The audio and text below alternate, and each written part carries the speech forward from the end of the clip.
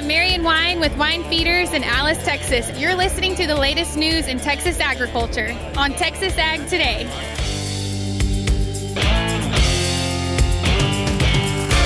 This is Texas Ag Today, the number one source for the latest news in Texas agriculture. The largest and most experienced farm news team in the Lone Star State covers it all.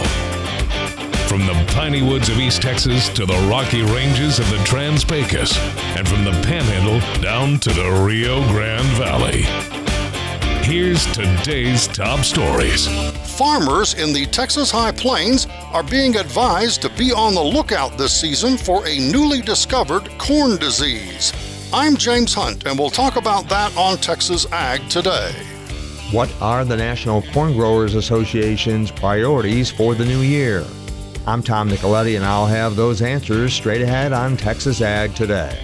Discussing mental health issues on the farm. Gary Joyner has more on that from the American Farm Bureau Convention in Salt Lake City. Now, here's the host of Texas Ag Today, Carrie Martin.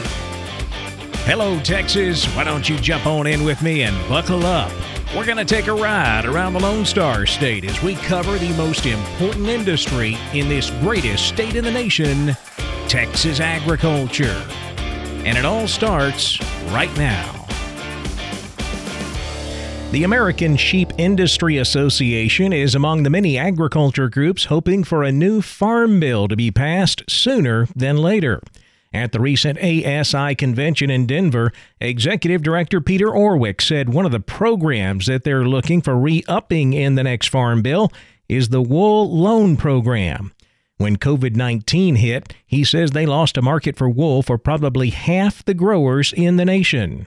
For us, it's a wool loan program, which unfortunately for probably half the growers in the nation, really right now is the only revenue available for that coarser, maybe more colored wools. That market, during the pandemic, they just stacked up wool all around the world, and just so the demand at any price for some categories is very tough. So it's hugely important for us to have the wool loan program. 40 cents a pound greasy is available today. And since the program was done 20 years ago, we're asking Congress, we need to update and modernize those rates. And so we could see hopefully 40-50% increase. Work on a new farm bill may start in March. House Agriculture Chairman G.T. Thompson recently told reporters he is looking for possible farm bill action in the U.S. House in March. According to the National Sorghum Producers newsletter, the chairman said the House Speaker is supportive of the plan. He also reiterated the need for a highly effective farm bill and putting more farm in the farm bill. 17 U.S. senators also voiced their opinions on the upcoming farm bill. A letter from Senator Michael Bennet of Colorado and Deb Fischer of Nebraska urged Senate Agriculture Committee leadership to address the long-term drought in the farm bill. For the Texas Farm Bureau Radio Network, I'm Jessica Domel. The world's largest meat packer, JBS of Brazil, wants to be listed on the New York Stock Exchange. But lawmakers here in the U.S. and in the United Kingdom have sent letters to the Securities and Exchange Commission cautioning against the listing of JBS. Trading on the New York Stock Exchange would give JBS more capital and enhance its credibility. But the company is blamed for deforestation in the Amazon rainforest. The lawmakers and environmental groups argue that expanded capital would allow the company to do even more harm. In that letter from U.S. senators, they said dozens of journalistic and NGO reports have shown that JBS is linked to more destruction of forests and other ecosystems than any other company in Brazil. Farmers in the Texas High Plains are being advised to watch out for a newly discovered corn disease. James Hunt tells us there are a lot of unknowns about this new disease. At producer education meetings in the Texas High Plains, one big topic is a newly discovered corn disease referred to as late-season decline. Robert Bowling, a field agronomist with Corteva and Pioneer, says it most commonly shows up sometime after pollination. It'll look a lot like sun scald, so we're going to see these necrotic lesions on the upper part of the plant, but it'll extend down into the ear leaf as well. And that's usually where we see those symptomologies start to develop. But like I say, it looks a lot like sun scald. Now, one of the differences is if you look at the area around that lesion, that necrotic lesion, then you're going to see what appears to be some water-soaked areas. Bowling says in the few years that late-season decline has been known about, its effects have been varied, ranging from having little impact to causing significant yield losses. As for what causes it, researchers haven't determined that yet. We're still learning a lot about this disease. It doesn't produce spores, so it's not going to come in through wounds in the plants. It's probably either seaborne pathogen, I don't think that's the case here right now, or it's being vectored by an insect. And that's what we're looking for right now, is to find the vector. With so little known right now, not much can be said about how to combat this disease. My best advice now is if you have something that looks like sun scald, I would suggest that you call your consultant or your seed dealer, have them take some samples, send it into the A&M lab. If it's going to Corteva, we can send it into our lab too to get a diagnosis. Robert Bowling with Corteva and Pioneer. I'm James Hunt on the Texas Farm Bureau Radio Network. Corn growers are working to increase the use of ethanol and promote sustainability. Tom Nicoletti has the story. From domestic to international issues, the National Corn Growers Association is moving forward to help protect and advance corn farmers' interests in Texas and across the Corn Belt. Kenneth Hartman is first vice president of NCGA and a corn, soybean, and wheat farmer in Illinois. One of our number one priorities on ethanol is the Next Generation Fuel Act. Basically, it would advance higher blends of ethanol. It's a win for the consumer, it's a win for the environment, and it's definitely a win for our farmers that keep producing more grain. We are actually working on E15 right now, too. We're hoping to get that E15 passed throughout the whole United States. Talk a little bit about sustainability and what corn growers are hoping to achieve in that area as you move forward. We're a member of Farmers for Soil Health. We're looking at promoting cover crops throughout the whole United States. We've got some grants with the Farmers for Soil Health that works on paying for the next 3 years, basically cover crops, also promoting sustainability when it comes to working with other environmental issues, water quality and no-till. Well, we're also working on we have our issues with Mexico with trade and USMCA. We feel it's very important that Mexico is our number one trade partner, and we want to make sure that they abide by that USMCA contract trade agreement. So we're definitely keeping USTR working on that. We're hoping that we can see some results next spring to fix that issue that we have with bringing in food grade corn into Mexico. That is Kenneth Hartman. He is first vice president of the National Corn Growers Association. I'm Tom Nicoletti with the Texas Farm Bureau Radio Network. The discussion of mental health issues on the farm are becoming more open. Gary Joyner is at the American Farm Bureau Convention in Salt Lake City, where he visits with a farmer who's working to build more awareness on the mental health issue. This is Gary Joyner, and I'm pleased to be joined by Marshall Sewell of Florida, an ag producer who's now speaking out and helping others recognize the need to focus on their mental health, to deal with maybe stresses that are in their operations and their families. And you've stepped forward, Marshall, and you want farmers and ranchers to hear from you and hear your story. Yes, sir, I do. And it's something that I didn't necessarily know that I was going to be involved in regard to this advocacy space, but I know a lot about my personal lived experience and what my family has gone through in terms of grief and loss. And to put that in very short terms, I'll just share that while I was still in high school, my family experienced a major crop failure, and it was prior to having even the first harvest of the season. I hadn't harvested anything, so you could say that we had everything on the table at that point, all the bills coming in, no checks, and at the time of that crop failure, my dad made the ultimate decision that the world no longer needed him in it.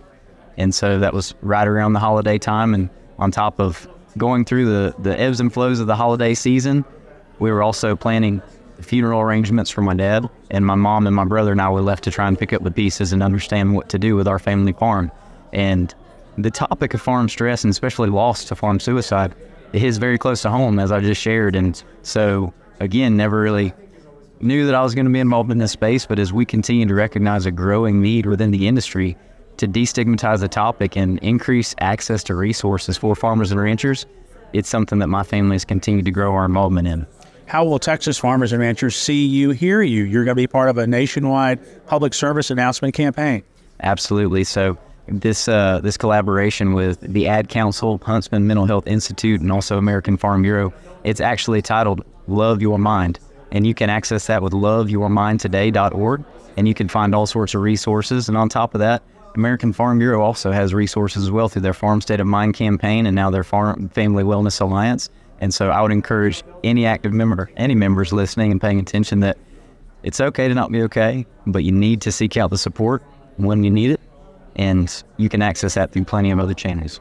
Are you pleased that Farm Bureau is becoming a facilitator of this type of outreach and conversation? Absolutely. I believe that we've done a great job at scratching through the surface and beginning to destigmatize. I'm happy to see resources being made available, and I believe that the conversation is going to continue to grow.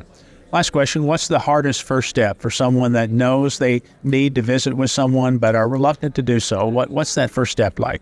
We could go down a rabbit hole of a lot of different steps, but I think the first is just being open and vulnerable, at least with yourself, to admit that there is an issue, and accepting that and owning that and realizing that it's okay to seek out support, whether it be from a family member, a friend, or some other member of your network. I think that's a big first step, is just identifying that it is an issue and openly accepting it.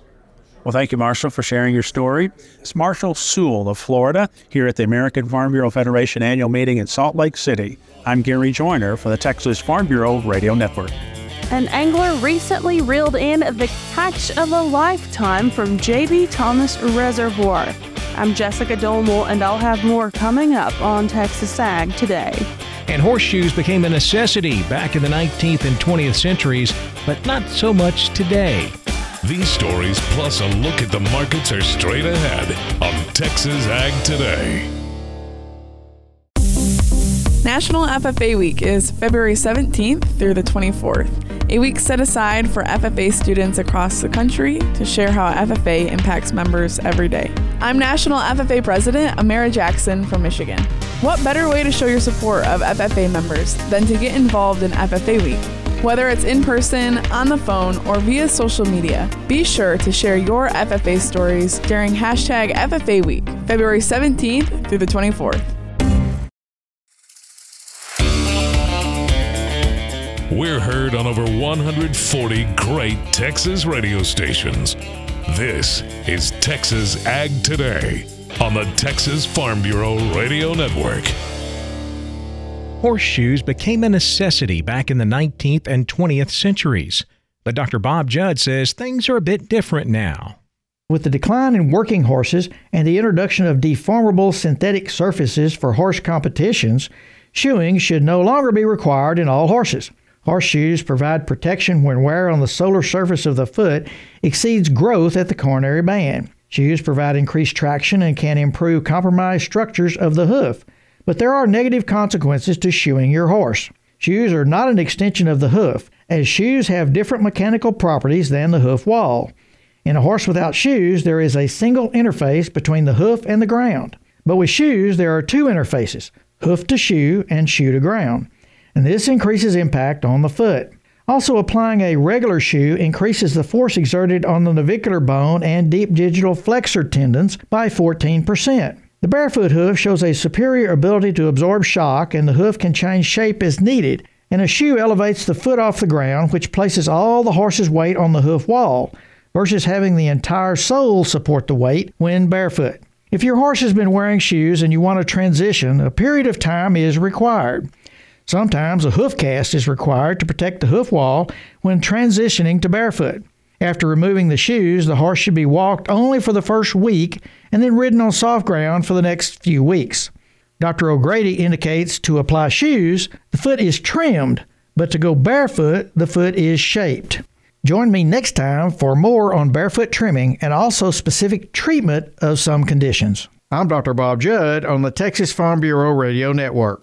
An angler recently reeled in the catch of a lifetime from J.B. Thomas Reservoir. Jessica Domel tells more about it in today's Wildlife Report. The 2024 Sharelunker season is off to a great start. According to the Texas Sharelunker Facebook page, the first Legacy Class lunker of the 2024 season was recently reeled in from J.B. Thomas Reservoir southwest of Snyder.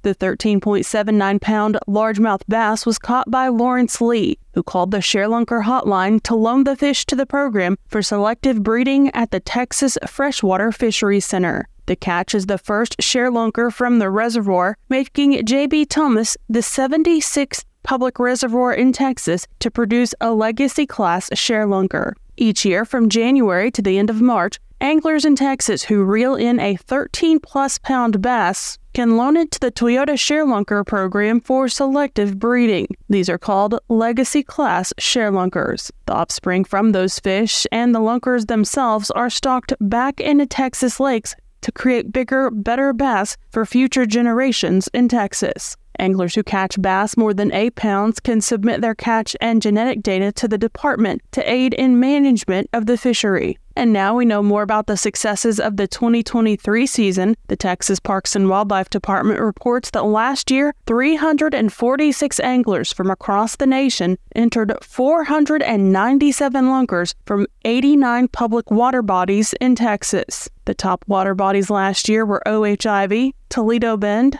Lake Fork, Lake Conroe, and Possum Kingdom. Additional details on how to enter a lunker into the program or loan it to the program are available at texassharelunker.com. For the Texas Farm Bureau Radio Network, I'm Jessica Domel. We'll check the markets coming up next on Texas Ag Today. National FFA Week is February 17th through the 24th, a week set aside for FFA students across the country to share how FFA impacts members every day. I'm National FFA Secretary Grant Norfleet from Missouri. What better way to show your support of FFA than to get involved in FFA Week? Whether it's in person, on the phone, or via social media, be sure to share your FFA stories during hashtag FFA Week, February 17th through the 24th.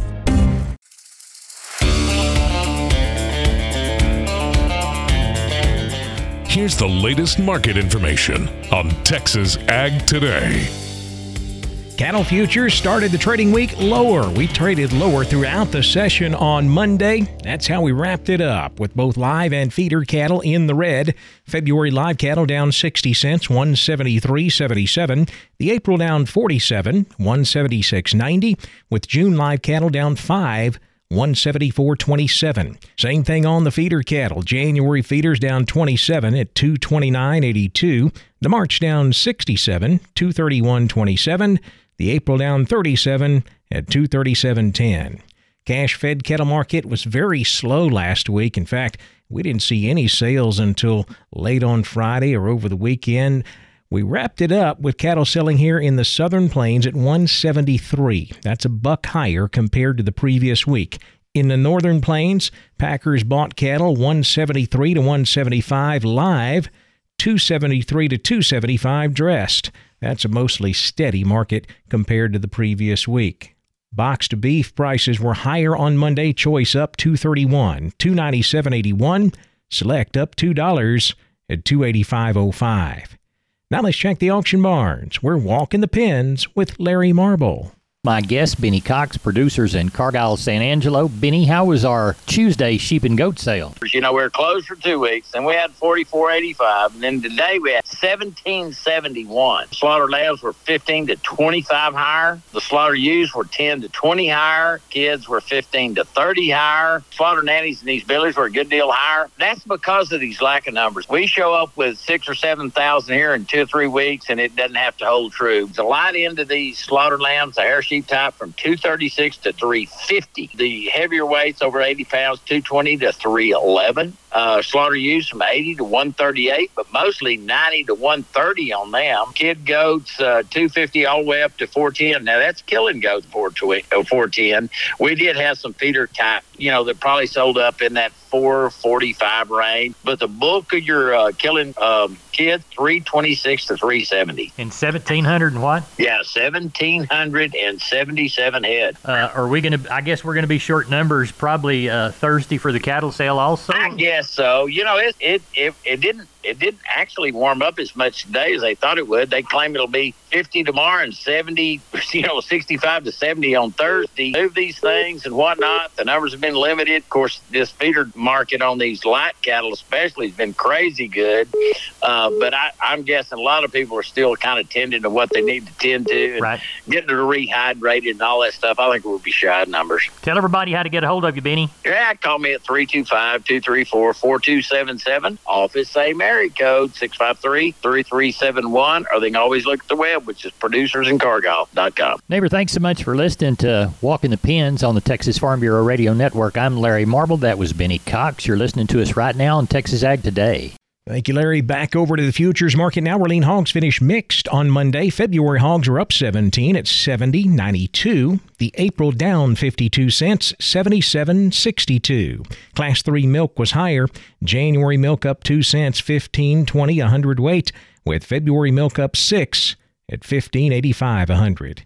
Cotton continues to climb slowly higher.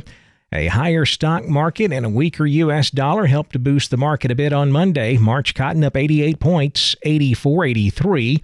May cotton up 97 points, 85.86, with new crop December up 26 at 80.48 cents. Not much movement in the corn market on Monday, just a tick or two higher. March corn was up a quarter cent, 4.45 3/4. May corn up a quarter cent, 4.56 1/4, with September corn up a half, 469 1/2. Same thing on the wheat market. Not a whole lot of movement on Monday. March Kansas City wheat down a penny, 6.07 a bushel. New crop July up a half at 6.14 1/2. Soft wheat in Chicago finishing 2 1/4 higher on the July contract at 6.12 a bushel. In the energy markets, February natural gas down 9 cents, 2.42. February West Texas crude up $1.60, 75.01 a barrel. The financial markets were higher Monday afternoon. The Dow up 138 points, 38,001. The Nasdaq up 49 at 15,360. The S&P up 10 at 4,850. That wraps up our look at the markets, and that wraps up this episode of Texas Ag Today.